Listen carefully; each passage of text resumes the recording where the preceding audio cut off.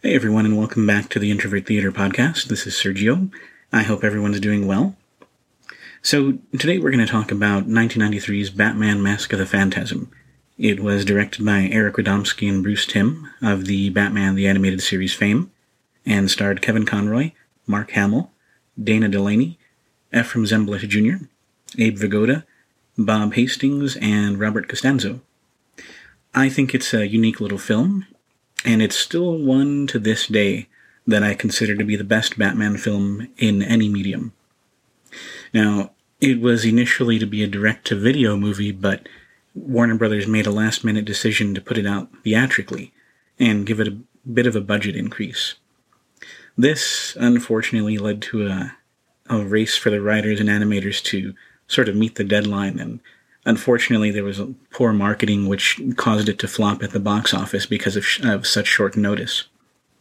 Now, what makes this film unique is that it does what no other Batman film has done to date. And that is that it tells a finely tuned emotional story in only 76 minutes. It's a tightly woven film, so every frame of animation has to count. And I honestly feel like it succeeds in that regard. In fact, it's impossible to take your eyes off of. This movie was released while the animated series was underway, so by this point as fans, we were already accustomed to the characters and their personalities, but what made this version of Batman unique was that it kind of explores what makes Batman and Bruce Wayne tick. You know, by this point, even maybe 2 seasons into the animated series, some fans kind of wondered what was his calling because they never go over his origin story in the animated series. These questions were what drove the movie and made us feel even more for the character. It's the most human approach to the character and adds more depth to his origin story.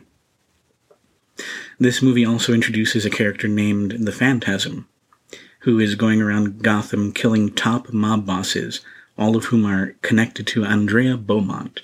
Now, Andrea, as we come to find, was the love interest for Bruce. They meet at a cemetery when he overhears her talking to her dead mother. She tells Bruce that talking to her out loud helps her imagine what her mother's responses would be. And we see their romance grow through a series of flashbacks that are triggered when she returns to Gotham after having left not only Gotham, but Bruce Wayne many years ago. Through the flashbacks, we also learn that her father was involved in an embezzlement scheme with the very same members of the mob that are being picked off one by one. So through these flashbacks, we also learn the extent of the relationship between both Andrea and Bruce, and his struggles maintaining the relationship while trying to keep a promise to keep Gotham safe. In fact, we get to experience Bruce's first attempt at stopping a robbery. It's a really exciting and entertaining scene because it's pre-Batman costume, so he's even more vulnerable, and he's only wearing a black jacket, an outfit, and a ski mask, similar to what they copied in Batman Begins. He's actually nearly killed because of his inexperience, but he ends up stopping the attempted robbery. The rest of the film resolves itself like any good crime drama, as it kind of weaves in and out of flashbacks and some detective work by Batman. Even the Joker makes an appearance about midway through the film and becomes part of the story in an unexpected way, and that only adds to the lore in the most beneficial way possible. So, what makes this film work? It's a combination of a lot of things, really, and I could probably break it up into 3 categories, and that being story, animation, and the score. Starting with the story, the material is taken seriously, and really goes out of its way to make us sympathize with the characters.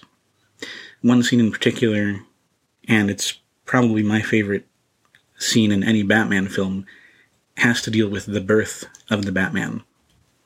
In a flashback, we see Bruce exploring the caverns beneath Wayne Manor that would eventually become the Batcave.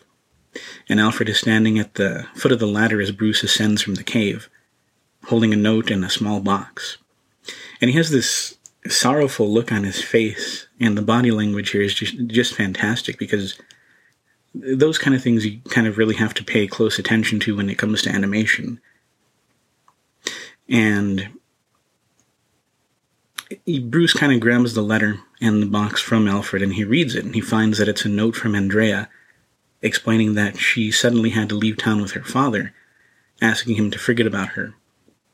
The small box is actually an engagement ring that he's given her.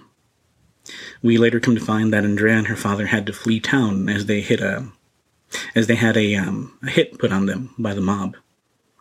The next scene is of Bruce, and he's in the cave, and he's completely suited up minus the Batman mask.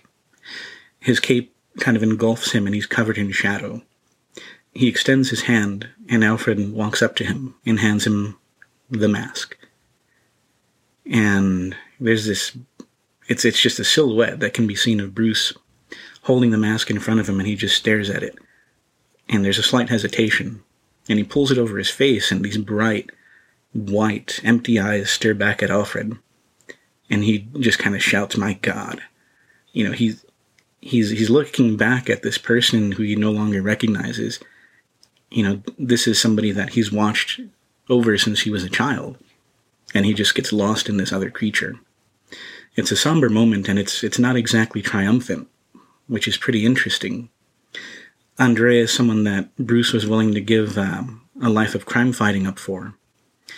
She was sort of his way back to reality in a normal life, so it's not so much a moment of defeat as it is acceptance. It's as if he was, you could say that it's as if he was destined to wear this costume.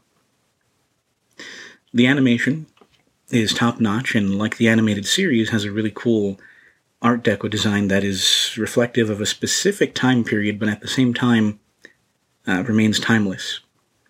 The film's opening is actually one of my favorites, also in any Batman film. It's basically the camera moving around Gotham at night, highlighting the cityscape and grand architecture. It helps lend a sense of scale to the impossibly tall buildings in what is ultimately Batman's playground. I like the character designs in that they all have a good sense of weight to them. They're also very expressive, whether it's, Bruce slumped over taking a moment to himself, or Andrea playing coy, or Alfred being somewhat condescending. Despite this being an animated film, the animation's just as expressive, if not more so, when compared to certain other films in the genre. Now, I can't talk about this movie without making mention of Shirley Walker's excellent score. It's exciting, it's bombastic, and it just has this large sound that just could fill a room with ease. It heightens the senses in a way that directly reflects not only what's going on in a specific scene, but at times reflects the psyche of certain characters when there's no dialogue.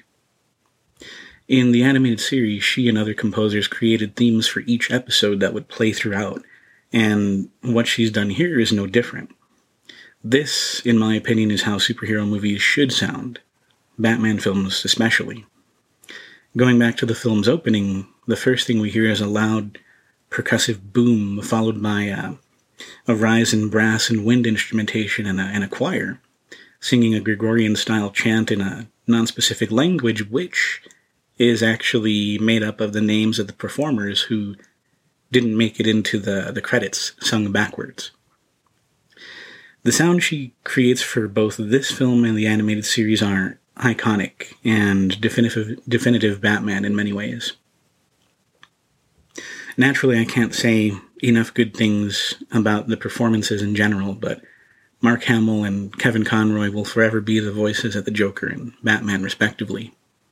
They're still, to this day, often imitated, but their voices are the ones that I hear when reading a Batman comic. I can't recommend the movie enough. I think the takeaway, and maybe, I guess the biggest takeaway from this movie, is the emotional investments one could make from a cartoon, and discovering that they're just as valid as anything committed to film. It's one of those films where you could truly get lost in a world that can't possibly exist, yet seems familiar in certain ways. It's great when animation can at least take you out of your day-to-day and ask things like, Let's say whether Bruce's decision to become Batman was born of a selfish sentiment. There's a scene where he's actually at his parents' grave begging for forgiveness and permission to be with Andrea and to, stop his crime-fighting pursuits. He's basically asking to break from his oath to his parents and give the cops more money and let them take care of things in Gotham. It's great that people care enough about the subject matter to put that much effort into the script.